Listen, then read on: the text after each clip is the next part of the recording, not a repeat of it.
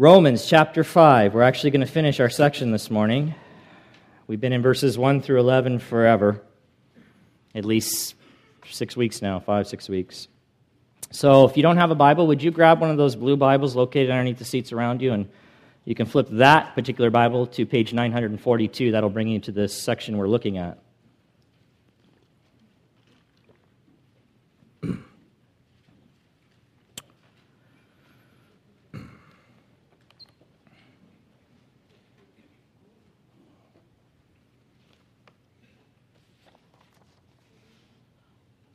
Okay.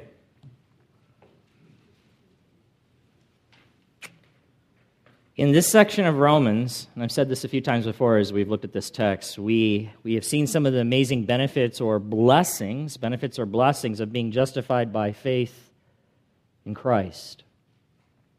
And it's knowing about these blessings that makes it possible for us who are trusting in Christ alone for our salvation. It makes it possible for us to have assurance that we will be saved or delivered from the wrath of God that is to come. Or to say it another way, as Christians, having been saved in the past, when was that? When we placed our faith in Christ. Having been justified at that moment in time, when we understood our need for salvation and embraced Christ as our means of salvation, and based on the benefits that we learn from God's Word that belong to those who are justified by faith in Christ, we can know for certain that we will also be saved in the future. See, there's tenses for our salvation. There's a past tense, a present tense, which we're going to get to in Romans, and a future tense. What does that mean? Well, at some point in my life, I was saved in the past when I placed faith in Christ, okay? God then continues to do a work on me in the present. He is saving me. He is transforming me. He is bringing me into, or to a place where I look more like Jesus Christ.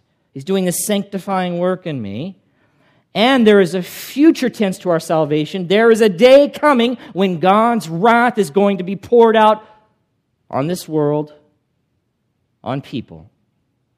And we are saved from that as well. And that's really what Paul is addressing. God is not going to condemn us at the judgment. That's what we can know for certain because of our justification and the blessings that come to us through being justified by faith in Christ. He will not condemn us, even though that is what we deserve. And beloved, thanks be to God, right? Thanks be to God for His mercy. Thanks be to God for His wisdom, that He has devised a way for Him to remain just and righteous in all His ways concerning us sinners, and at the same time for us as sinners to entirely escape His holy wrath and just judgment against our sin. And not only that, but also He has devised a way for us to be made and kept right with Him forever, so that we might permanently dwell with Him in His holy and righteous kingdom that He is preparing for His people. Beloved, if you can't find something to give thanks for on any given day, okay? And I've had those days. You ever had a day like that where you feel like there is just nothing today that I can find to give thanks for? I've had them where that's where it feels like, but that's never true. So whenever you're feeling like that, let me give you something that you can always give thanks for. Give thanks to God for His awesome and amazing salvation. If you've personally experienced it, you can give thanks to Him for that. Beloved, if you haven't personally experienced it, you can give thanks to Him for it and then receive it by faith. By faith. It is a salvation, beloved, that is based solely on the sacrificial and substitutionary death of God's divine Son, Jesus Christ our Lord, and we receive that salvation by faith alone. Let's look at the text, okay? Romans chapter 5, beginning in verse 1, the Apostle Paul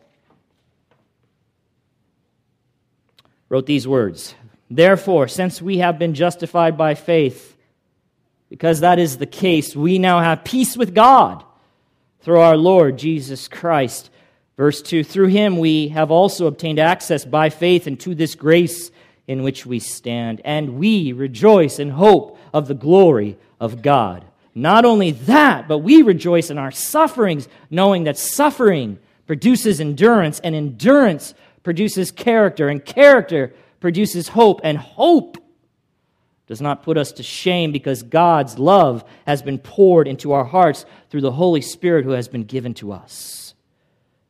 Verse 6, "For while we were still weak, at the right time, Christ died for the ungodly. For one will scarcely die for a righteous person, though perhaps for a good person one would even dare to die. But God shows his love for us, in that while we were still sinners, Christ died for us." Verse 9, "Since therefore we have now been justified by his blood, much more shall we be saved by him from the wrath of God. For if while we were enemies we were reconciled to God by the death of his Son, much more, now that we are reconciled, shall we be saved by his life. More than that, we also rejoice in God through our Lord Jesus Christ, through whom we have now received reconciliation." Just a beautiful, beautiful section of God's Word. And in your outlines or bulletins, you'll find this outline. Today, we're going to actually conclude this study that we started some time ago, as we're considering 6 assertions, 6 statements of fact concerning justification by faith, as we look at these blessings or benefits that belong to all those who are justified, that are connected to being justified by faith in Christ. And we're doing that so that we who have put our faith in Christ might be fully, completely assured of our salvation.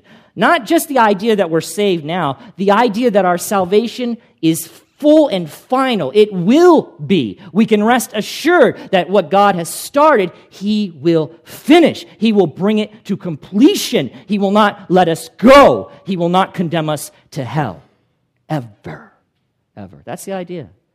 That's the idea. And the church, well, people have, over the years, they have talked about this and battled about this, and some have suggested that you can lose your salvation, that God begins, but then you bail out.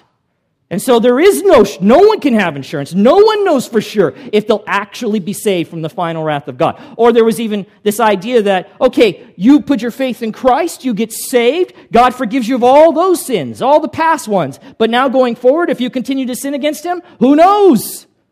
Maybe you'll have to pay for those someday. Beloved, Paul's point is, no, that's not the case.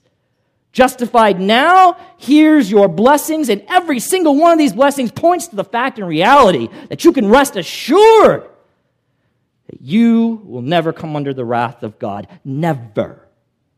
Okay? So, we looked at 6 points, or 4 points so far. We looked at we have peace with God. We've done this in previous weeks. We are standing in grace. We rejoice in hope of the glory of God.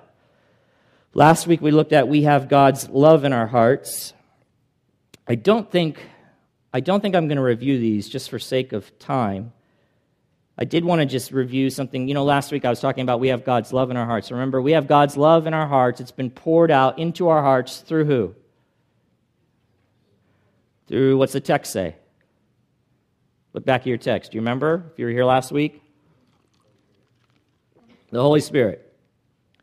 The Holy Spirit indwells the believer, right? Every Christian has been born again, born from above. That Holy Spirit, the third person of the Trinity, God's Spirit, dwells inside of us, and one of his glorious ministries is to pour out into our hearts God's love for us. God's love for us, so that we know. Listen, if I know God's love, I don't just know it objectively. I just don't know about it because the Scriptures tell me that He loves me. I just don't know it simply because Christ died for me. I know it that way, and that's a beautiful way to know it, but I also know it internally, subjectively. I know it. I've experienced it because the Spirit of God has made me know His love, God's love for me, okay?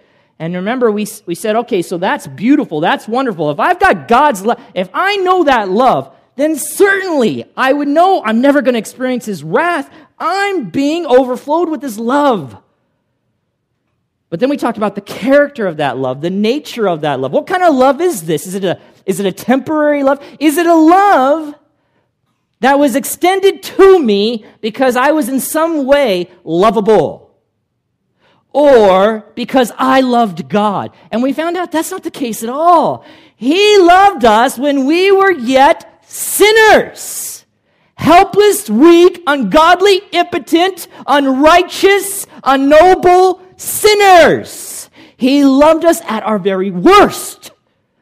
So when you experience that love, no, it's that kind of love that's dwelling inside of you, that's being poured out into your hearts. It's the kind of love that says, I love you and I loved you at your worst, sinner. So how could you possibly do anything to mess that up? It wasn't based on you. It's based on me, my choice, my decision to love you. You see? You see, it's like you know how people, when they date or court or however you want to refer to it, they lie. They lie about, in many ways, about who they are. They deceive. Okay, you understand what I'm talking about? They are careful not to expose all that they really are, in their worst moments. And then you get married. Right? And if you've been married a while, you will know. You will know your spouse. Because they say, I don't have to hide it anymore, right? Or they just stop trying. It's just like, I can't do this anymore. You will know them at their worst.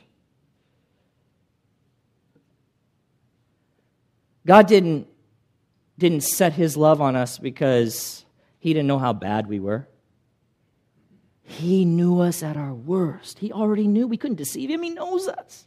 He knows our messed up hearts. He knows our rebellion. He knew it all. And yet He loved us. And that's the love that He's poured out in our hearts. Amazing. I just wanted to come back to that because I still can't get over that point. I don't want to get over it. 5, 6, we're going to look at this morning. We are guaranteed deliverance from God's wrath. This is all of them are they build on one another, and all of them are kind of saying that same thing, but this is really solidified in these verses here, 9 and 10. We are guaranteed deliverance, to be rescued from God's wrath. We're going to look at that. And the last one's very simple, very quick. We rejoice in God. We rejoice in God. Okay, let's read verses 9 and 10 again. Let your eyes drop back down to the Word of God, your copy of God's Word that's in your lap, I trust. And here, verse 9, Paul says, since therefore we have now been justified by His blood, much more shall we be saved by Him from the wrath of God. For if while we were enemies we were reconciled to God by the death of His Son, much more, now that we are reconciled, shall we be saved by His life. His life. A couple of writers, I just want to give you some of their quotes. Bible commentators, one said this: the parallel arguments, okay, there's two arguments, they're on the same track, that's the idea of verses 9 and 10. There's an argument in verse 9, there's an argument in verse 10. An argument, not that he's arguing with someone, but he's arguing his position, okay? Both of those arguments reveal Paul's concern to show the unbreakable connection between the Christians' present status. What is their present status? What is true of the Christian? They are justified now. They are reconciled now. And his fate in the judgment, saved from wrath. There is a connection that cannot be broken. That's the point he's going to make. If you're justified, if you're reconciled, and you are if you've placed your faith in Christ, then it is absolutely going to be the case that you will be saved from the wrath of God. And that's what we're going to look at. We are guaranteed deliverance from God's wrath. Here's another quote.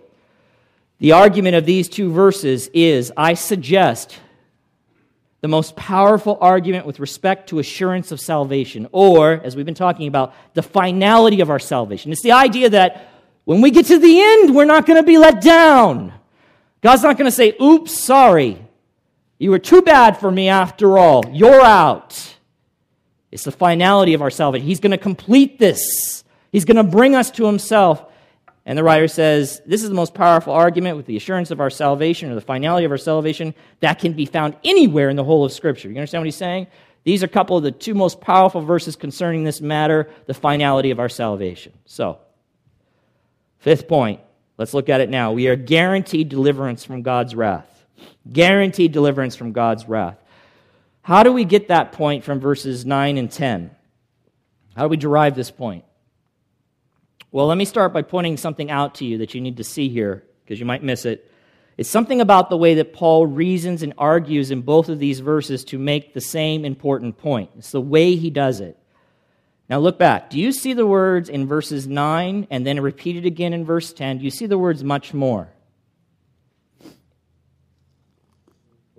Some of you? Do you see it? I want you to see it. Much more. Do you see it in verse 9 and verse 10? Okay. Here's what Paul is doing with the use of this phrase.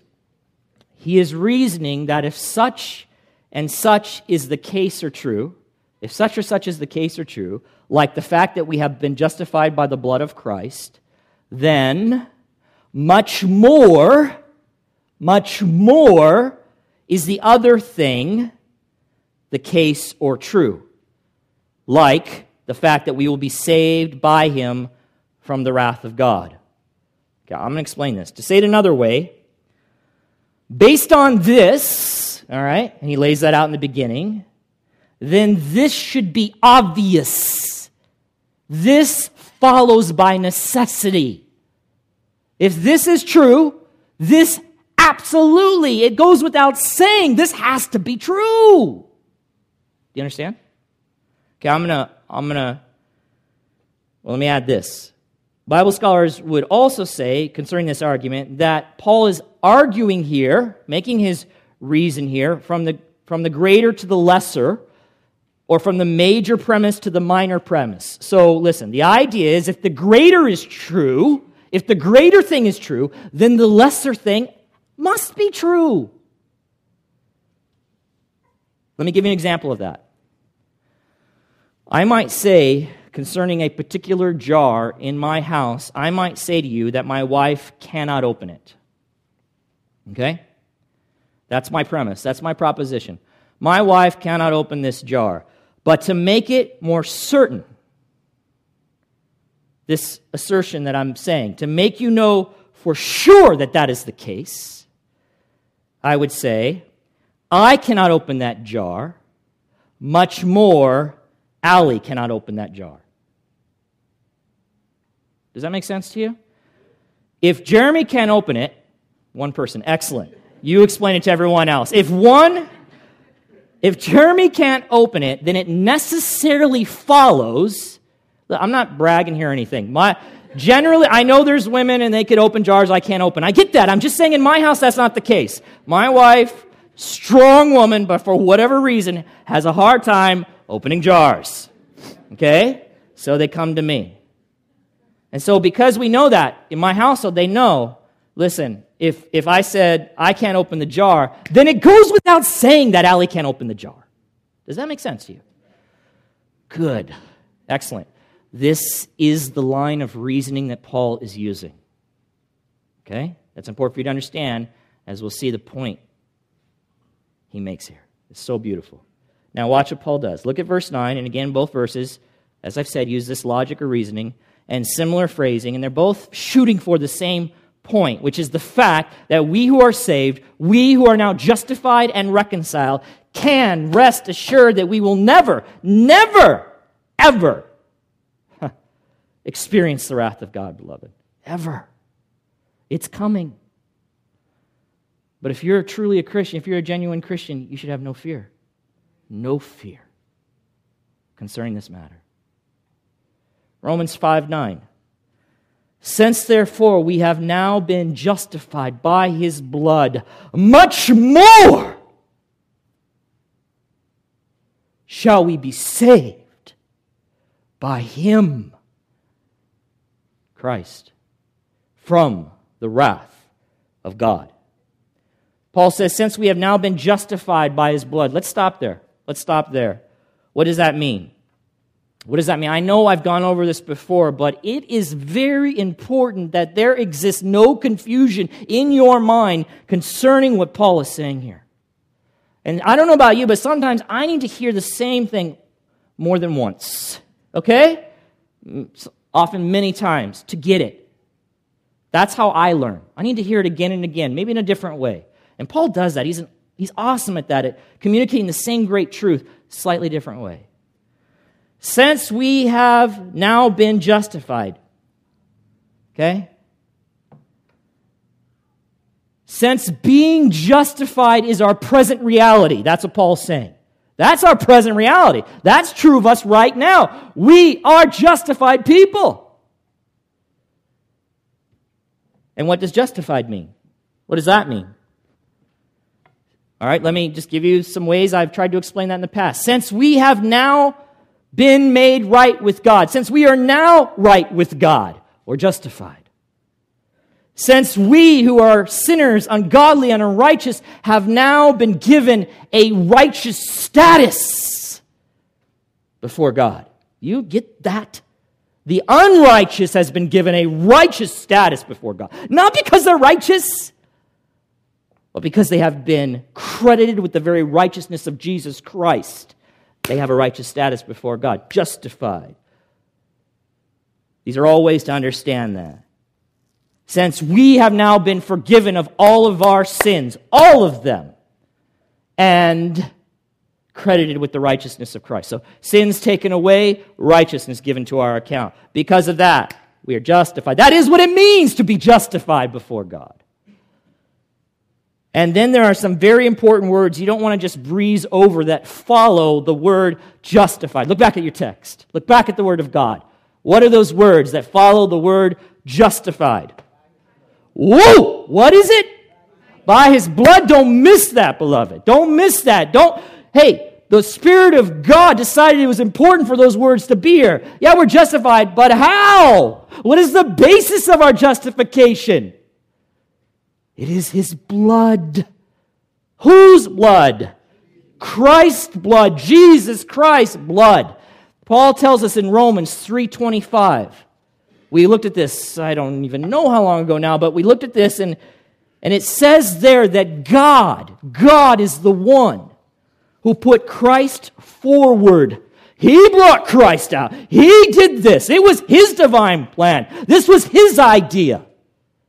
He brought Christ forward as a propitiation by his blood. Romans 3:25, to be received by faith. Do you remember that? Some of you maybe remember that? That was a powerful sermon in my humble opinion. And we lost the recording. I know. It's not there. I'm probably going to preach that again someday because it was so important. It's important.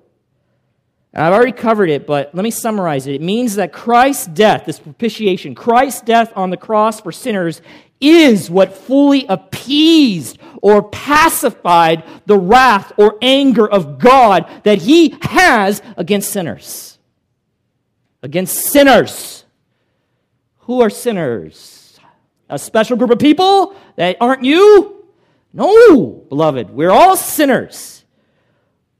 But Christ has appeased his death on the cross, his blood, his life, his death given up, his life given up in death on the cross, appeased the very wrath of God. Propitiation.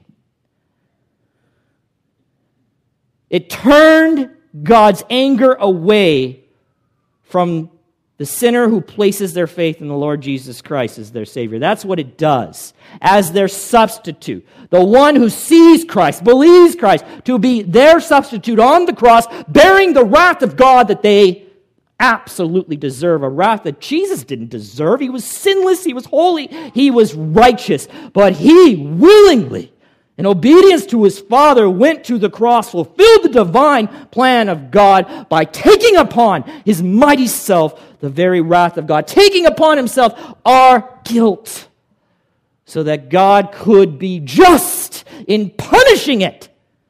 So God could be satisfied as his wrath is poured out, his righteous wrath on that sin, so that we could be right with God, forgiven, the wrath removed against us.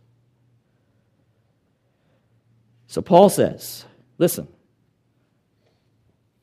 since therefore we have now been justified by his blood. Immediately, you go back to Romans 3:25, that's where he used that word blood. Propitiation in his blood, right? God's wrath has been dealt with, people. I've already explained that to you. If you're a Christian, that wrath is gone. Much more shall we be saved from the wrath of God. Much more. It goes without saying. See, if you being a believer have now been justified by the blood of Christ, by his propitiatory death on the cross, if Christ's death has turned God's wrath away from you, if that is the case, and that is the case, if you are right with God, then Paul argues it follows by necessity that you will certainly be delivered from the day of God's wrath when his righteous judgment will be revealed. Romans chapter 2, verse 5. Right? That's what he warns there. We've got some people who are refusing to turn to Christ, put their faith in Christ. You're storing up wrath. That's what you're doing when it will be revealed in the day of God's righteous judgment. But for the Christian who by faith has appropriated this salvation unto themselves, who has trusted in Christ to be their substitute, he then takes all the wrath for them by faith. And there is none left. There's none left for the Christian. One writer says it this way. It's simple. The full fury of wrath for your sin as a Christian was poured out on Jesus Christ. End of story. That's the greater truth. So the lesser idea then what must follow is we will be delivered in the future from that wrath that is to come. How could you not understand that? It's the same as me saying, I can't open the jar. Then you already know if I can't open it, she can't open it. If Christ is your propitiation, if he has satisfied God's wrath against you, then it goes without saying, of course then, it's impossible for you to bear the future wrath of God. It's impossible. It's already been dealt with on your behalf through Christ. Do you understand? Huge, beloved, huge. But Paul's not done. He comes back at this again to really drive home the same point once more, but he says it in a slightly different way. Now look at verse 10. Look at verse 10. For if while we were enemies, we were reconciled to God by the death of his Son, much more, now that we are reconciled, shall we be saved by his life. Listen, there's a couple of terms, justification and reconciliation. And justification is kind of like, and both of them relate to our relationship with God in this sense. Justification is kind of like a legal declaration, all right? So you're in a courtroom, you are justified, God declares you to be innocent before him, gives you a righteous status. It is a legal declaration, a legal transaction in a sense. Reconciliation now speaks about the reality of now what has happened to your relationship, the relationship between you and God, because you have been justified because of Jesus Christ, because of what he has done. There has been reconciliation. Let's look at it. Reconciliation. To be reconciled, maybe you don't even know what that, I would assume most do, but I always think it's helpful to define terms anyway, means to have friendly relations restored, okay? Reconciled, to have friendly relations restored after they have been broken or ruined. You understand the word? Friendly relations restored after they've been broken or ruined. Or you could say to be brought back together and put on friendly terms with someone after a period of separation and hostility. And in this context, the someone that we are reconciled to is actually God. It's God. I mean, that tells you some things, right? It means that we were not on good terms. If we were on good terms with God, right, then there would be no need to be reconciled. You understand? But we were not on good terms. We were, Paul says, enemies. Enemies. Are you on good terms with enemies? No. And Paul also draws our attention in this verse to the fact, as I said, that it was while we were still enemies of God, while hostility and separation still existed between God and us, when our sin and rebellion placed us under His wrath, that God in His great love for us willingly and lovingly took the initiative and gave His Son to die for us, that we might be brought back together with Him and made His friends. That's crazy. That we might be reconciled to God. Reconciled to God. He did that when we were enemies. He took the initiative. He did it. Then Paul says in the second part of verse 10, after stating this wonderful truth concerning our reconciliation, that it was while we were enemies, we were reconciled to God by the death of His Son. Watch it, here's the logic. Much more, now that we are reconciled, shall we be saved by His life. Now, this one's maybe a little more tricky, but it's beautiful. I don't want you to miss it. This is what I believe is being communicated, what I understand Paul to be saying here. Here it is. If a dead Savior, notice the contrast here, right? Enemies, reconciled by His death, saved by His life. Okay? Watch. If a dead Savior took the very enemies of God, if the death of Jesus Christ could take the very enemies of God and make them His friends, reconcile them, if His death was able to do that, then, if that's the case, and that's the greater truth, then much more can a Savior who is living by His life, keep us from the wrath of God in the future, especially now since we have been reconciled to God. Let me say it this way, okay? Because again, I think it helps to say it a couple different ways. Since Christ, I'll say it slowly, since Christ through His death was able to restore friendly relations between us and God while we were His enemies. Relations that are now, by the way, entirely absent of any hostility, God's hostility towards us. Entirely absent. Then it most naturally follows, and we have every reason to believe and be assured that the resurrected and living Christ can continue to keep us completely good with God, even if and when we still sin against God. And thereby we have a solid guarantee of our complete deliverance from any of God's wrath. If the Savior in His death can reconcile enemies to God, then how much more can the living Savior save us from the wrath of God in the future? Us who have been and are reconciled to God right now. That's the idea. That's the logic. One follows the other. It goes without saying. It supports, it makes it absolutely true what he has just said. Listen to what Paul says in Romans 8, because this might help you a little bit as we consider now these ideas and look at other passages. Listen.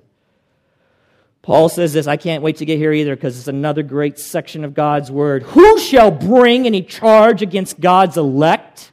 That's how the Bible refers to Christians. The elect, chosen, predestined before the foundations of the world. God has set His love on them. He's drawn them to Himself. He has saved them. Let me ask you a question. Who's going to bring a charge against them? And the idea is like a courtroom setting, all right?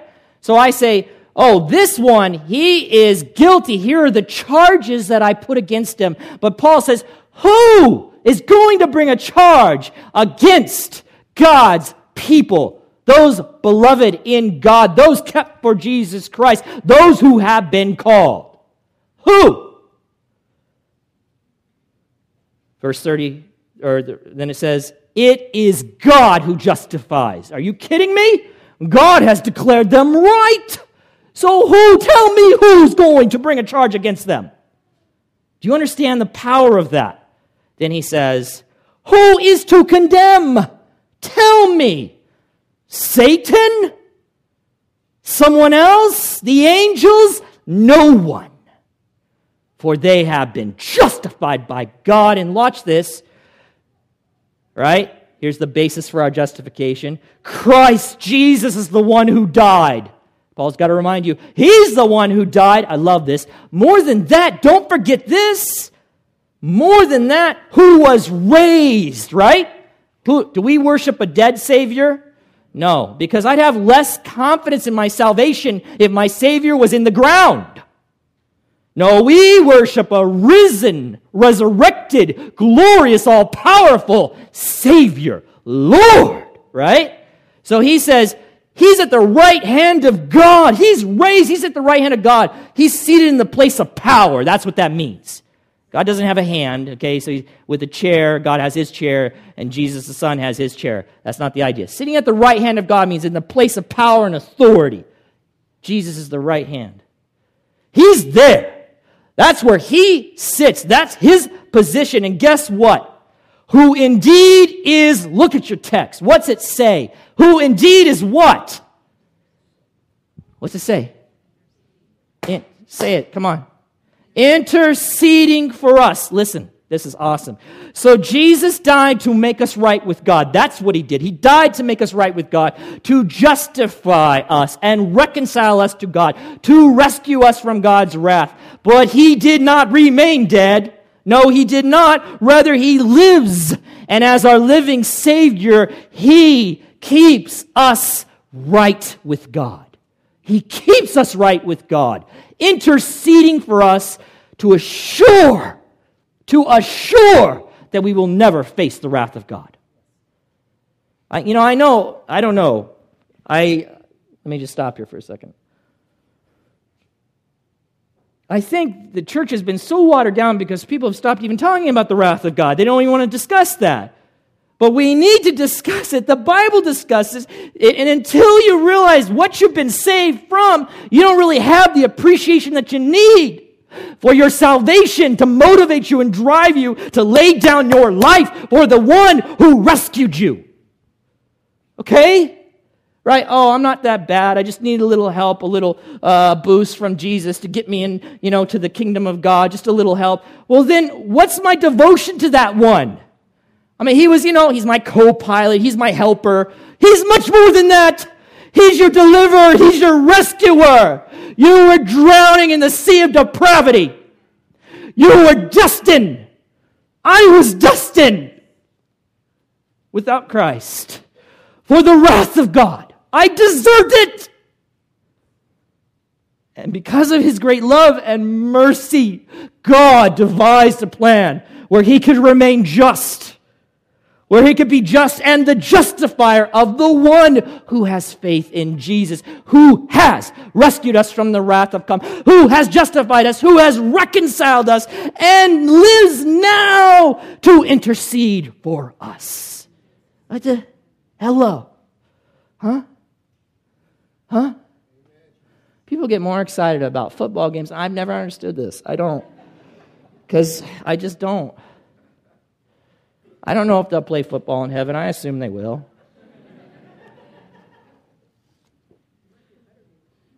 But this brings us into heaven. It's the only way. The writer of Hebrews adds to our understanding of this interceding ministry. I want to make another comment.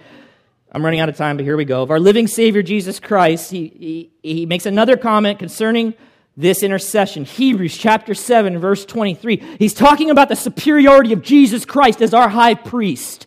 Okay, so if you don't understand anything about the Old Testament, you've never read it, I don't have time to explain it all now, but okay, a little. The priest, right, for the nation of Israel would come in. He was instructed to make sacrifices for the sins of the people, right? But we know that the blood of goats and bulls will never take away sin. It was a picture. It foreshadowed the one who would be called the Lamb of God, who would take away the sins of the world once and for all, right?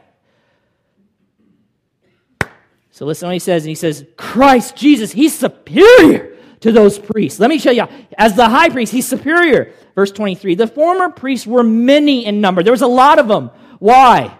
Why do we need more than one? Because they were prevented by death from continuing in office. Do you understand? So the priest had a responsibility, but eventually he would die, right? So you need another priest to take his place, to continue the work of these sacrifices for the people's sins, right? Verse 24, but he, that is Christ, you can go back and read it in the context, that is Jesus, holds his priesthood permanently. He holds that office forever. Why? Because Jesus is not dead. He continues forever. He continues forever. He is the resurrected one. Oh my. Consequently, verse 25, he is able, because of that, he is able to save to the uttermost, to the very end, those who draw near to God through him. How do we draw near to God? How are we reconciled to God? Through Christ. Since he always lives to make intercession for them. Now, do you understand what he's doing? He always lives to make intercession for them. He is always interceding for them. Now, people sometimes get this mixed up. I want to clear it up, okay? I've heard this said, it's not accurate. It's not accurate. That someone sins, a believer, do you still sin as believers? Occasionally, right? Once in a while? Saturday night maybe? Okay, no, because you're preparing for Sunday morning on Saturday night. So you don't sin on Saturday night. So we still struggle. We still have this battle. We still fight, right? Because God's still working on us. He's still completing us. We still got this old programming we got to deal with, right, brother? So we're dealing with that. We still sin. So someone might say, I've heard them say this. So God goes, hey, the Father. He goes, hey, they sinned. I'm going to punish them. And the Son says, hey, Dad, don't do that. Remember, I paid for their sin. Okay, that's not right. I'm going to tell you that's not right. Who sent Jesus? The Father, who loved us that he gave his only Son. The Father. Jesus, the Son, and God the Father, they have the same desire, the same purpose. Jesus is not trying to convince his dad, hey, don't punish them. I know they've been bad, but remember, I died on a cross. He's not doing that. And he doesn't have to, some people say, oh, Satan comes before them and says, hey, Father, or he wouldn't call him Father, hey, oh, Mighty One, they sinned again. And then Jesus says, Dad, he runs in. This is crazy talk. Jesus, this is us putting these ideas on this. Jesus stands as the intercession. He is he's there. God doesn't have to look over and go, did you pay? Of course he did. He lives to make intercession for them. It's done. It's not an issue anymore. It's not debatable. So that's why Paul says, who is going to bring a charge against God's elect? No one. Because Christ died. Oh, not only did he die, he rose again and he lives to make intercession for us. My goodness, guys. Huh? All right. 3 minutes.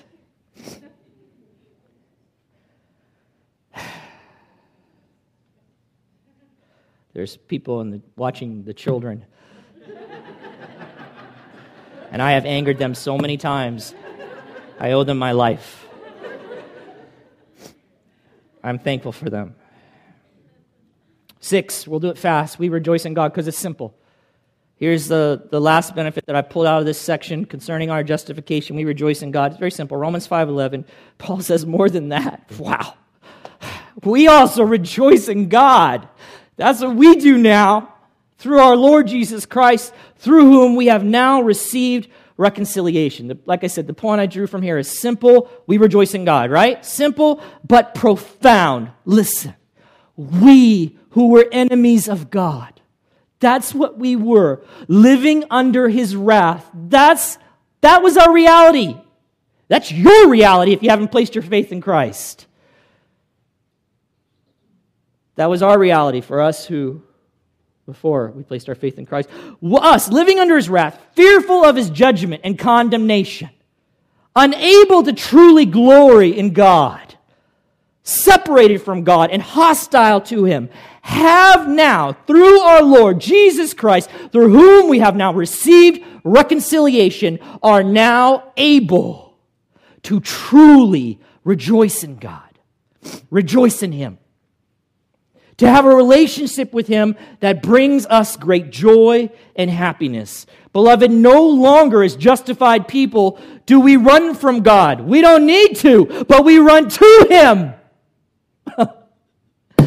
We don't run from Him, we run to Him. Rejoicing in Him. Do you understand? It's like my grandson. One of the greatest joys of my life is when I'm separated from him for a little while and he sees me and I see him, he runs to me. You know what I'm saying? You'll know. Your children maybe do this, but it's something special about that grandchild. I don't know. He runs to me. He's got that look in his face. He's not afraid of Grandpa because I don't ever punish him. I don't discipline him. That's for his dad to do.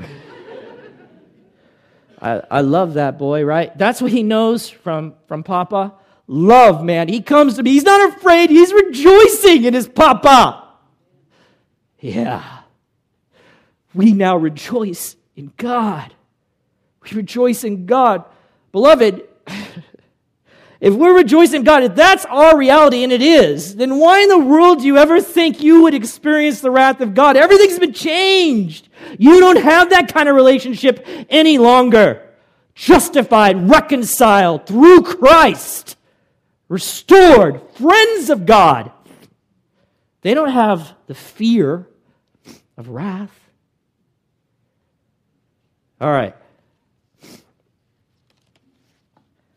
Just trying to figure out a way how to end this, you know. Here's what I want to say to you.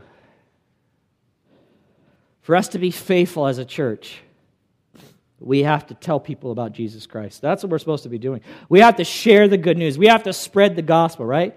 Let me give you a motivating factor for that, okay? If they haven't placed their faith in Jesus Christ, if they haven't trusted in Him, if they haven't repented, turned from all their nonsense and said, Lord Jesus, I know now, I know the truth. I know I am a sinner, condemned to hell. I deserve the very wrath of God, but I know what you did for me. I know what God did in sending you. I know and I believe and I trust and I'm giving myself to you, Lord Jesus Christ. Huh? If they haven't done that yet, you know people like that, right? You know people like that. Friends, family, co-workers, neighbors, you know them, right? Then let me tell you what's true for them. Let me tell you, let this motivate your heart. They don't have peace with God. Remember we talked about that? It's not, they may think they do. They may say, hey, I'm good with God. No, God's not good with you. He can't be. He can't be. You have not received this justification yet by faith. You have not put your trust in Jesus Christ. Therefore, you abide under the wrath of God. You have no peace with Him. You are an enemy currently of God. You stand still in that status. Huh? They are not standing in grace. They are not standing in grace. They don't know this saving grace of God. They don't know it. They're not living in it. They're not secured by it. They have no security. They may feel secure, but what you need to do through prayer and the preaching of the Word and trusting in God is shake them loose. Huh? Shake them loose from that false security, because that's what it is. You're not standing in grace, you're standing in quicksand. You're doomed. Huh? Tell people the truth in love. They can't rejoice in the hope of the glory of God. They have no hope. They're not looking to share in the very glory of God. They will share with others in the wrath of God. This is terrible, guys. They don't have God's love in their hearts. I know people say weird stuff. I got God's love in my heart. What are you talking about? No, I don't. I don't know what you're talking about. And the God that they've defined is not the God of the Bible. They're not talking about the Holy Spirit who comes into those who are born again, who pours it out, sheds it abroad in their hearts. I'm not talking about that. I'm talking about some pseudo-love. They've made it up in their own mind. No, I feel very secure and safe in myself. I need to tell you that is not good. Your feelings are wrong. They don't align with reality. They're not guaranteed deliverance from God's wrath. They're guaranteed to experience God's wrath. Come on, here. Right? That's the condition of those who have not called on Christ as their Savior. That's your condition, beloved, if you haven't done that. I don't say that in a way like that's a condemnation. I'm warning. I'm crying out. Christ says, come unto me, all you are labor and weary. I will give you rest. He will give you rest for your souls. He will deliver you. He will save you. Just come unto Him by faith. Put your trust in Him. You don't have to walk up here or do some magic potion thing. Right where you sit right now, in your mind, in your heart, call out to Him in saving faith, and He will save you. And then all these things will be true. And then you can and will truly rejoice in God. No longer will you fear Him. No longer will you need to think of Him as some condemning ogre. You'll begin to rejoice in this God. You'll begin to celebrate this God. And He'll begin to change your life. Join me as I pray for those who don't have Jesus Christ as their Lord and Savior. Father in heaven, we are, as a Christian, as I look over these things, as I read Romans 1 through 11, I am so thankful. I am so blessed. I can't even believe it. All these things are true of me and true of those that are here who are trusting in Christ alone. Not trusting in themselves, not trusting in someone else, they're not trusting in a mix of things. They haven't made their own religion, but they've committed themselves to the religion, the one true one. Jesus Christ. But Father, there are many. I know some here, certainly, and even outside of here, many. Lord, people that we are close to.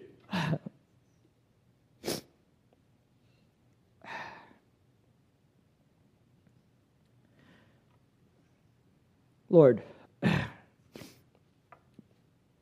help us be bold witnesses in the year 2014.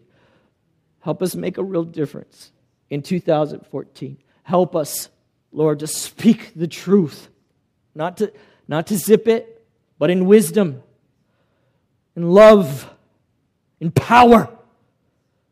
May we take your word. May we show them what it says. May we pray continually, pleading for their salvation, Father. And may you be pleased to draw more unto yourself, to save them to the uttermost, to grant them the gift of faith and repentance, that they might see, that they might hear, that they might respond in repentance and faith and be saved. Saved then, saved in the future. Father, please, we plead, may you be glorified in your salvific work that we trust in you to do, and may we be your instruments in your hands as you use us to bring that saving word, that saving gospel, that saving message to sinners who are on their way to hell,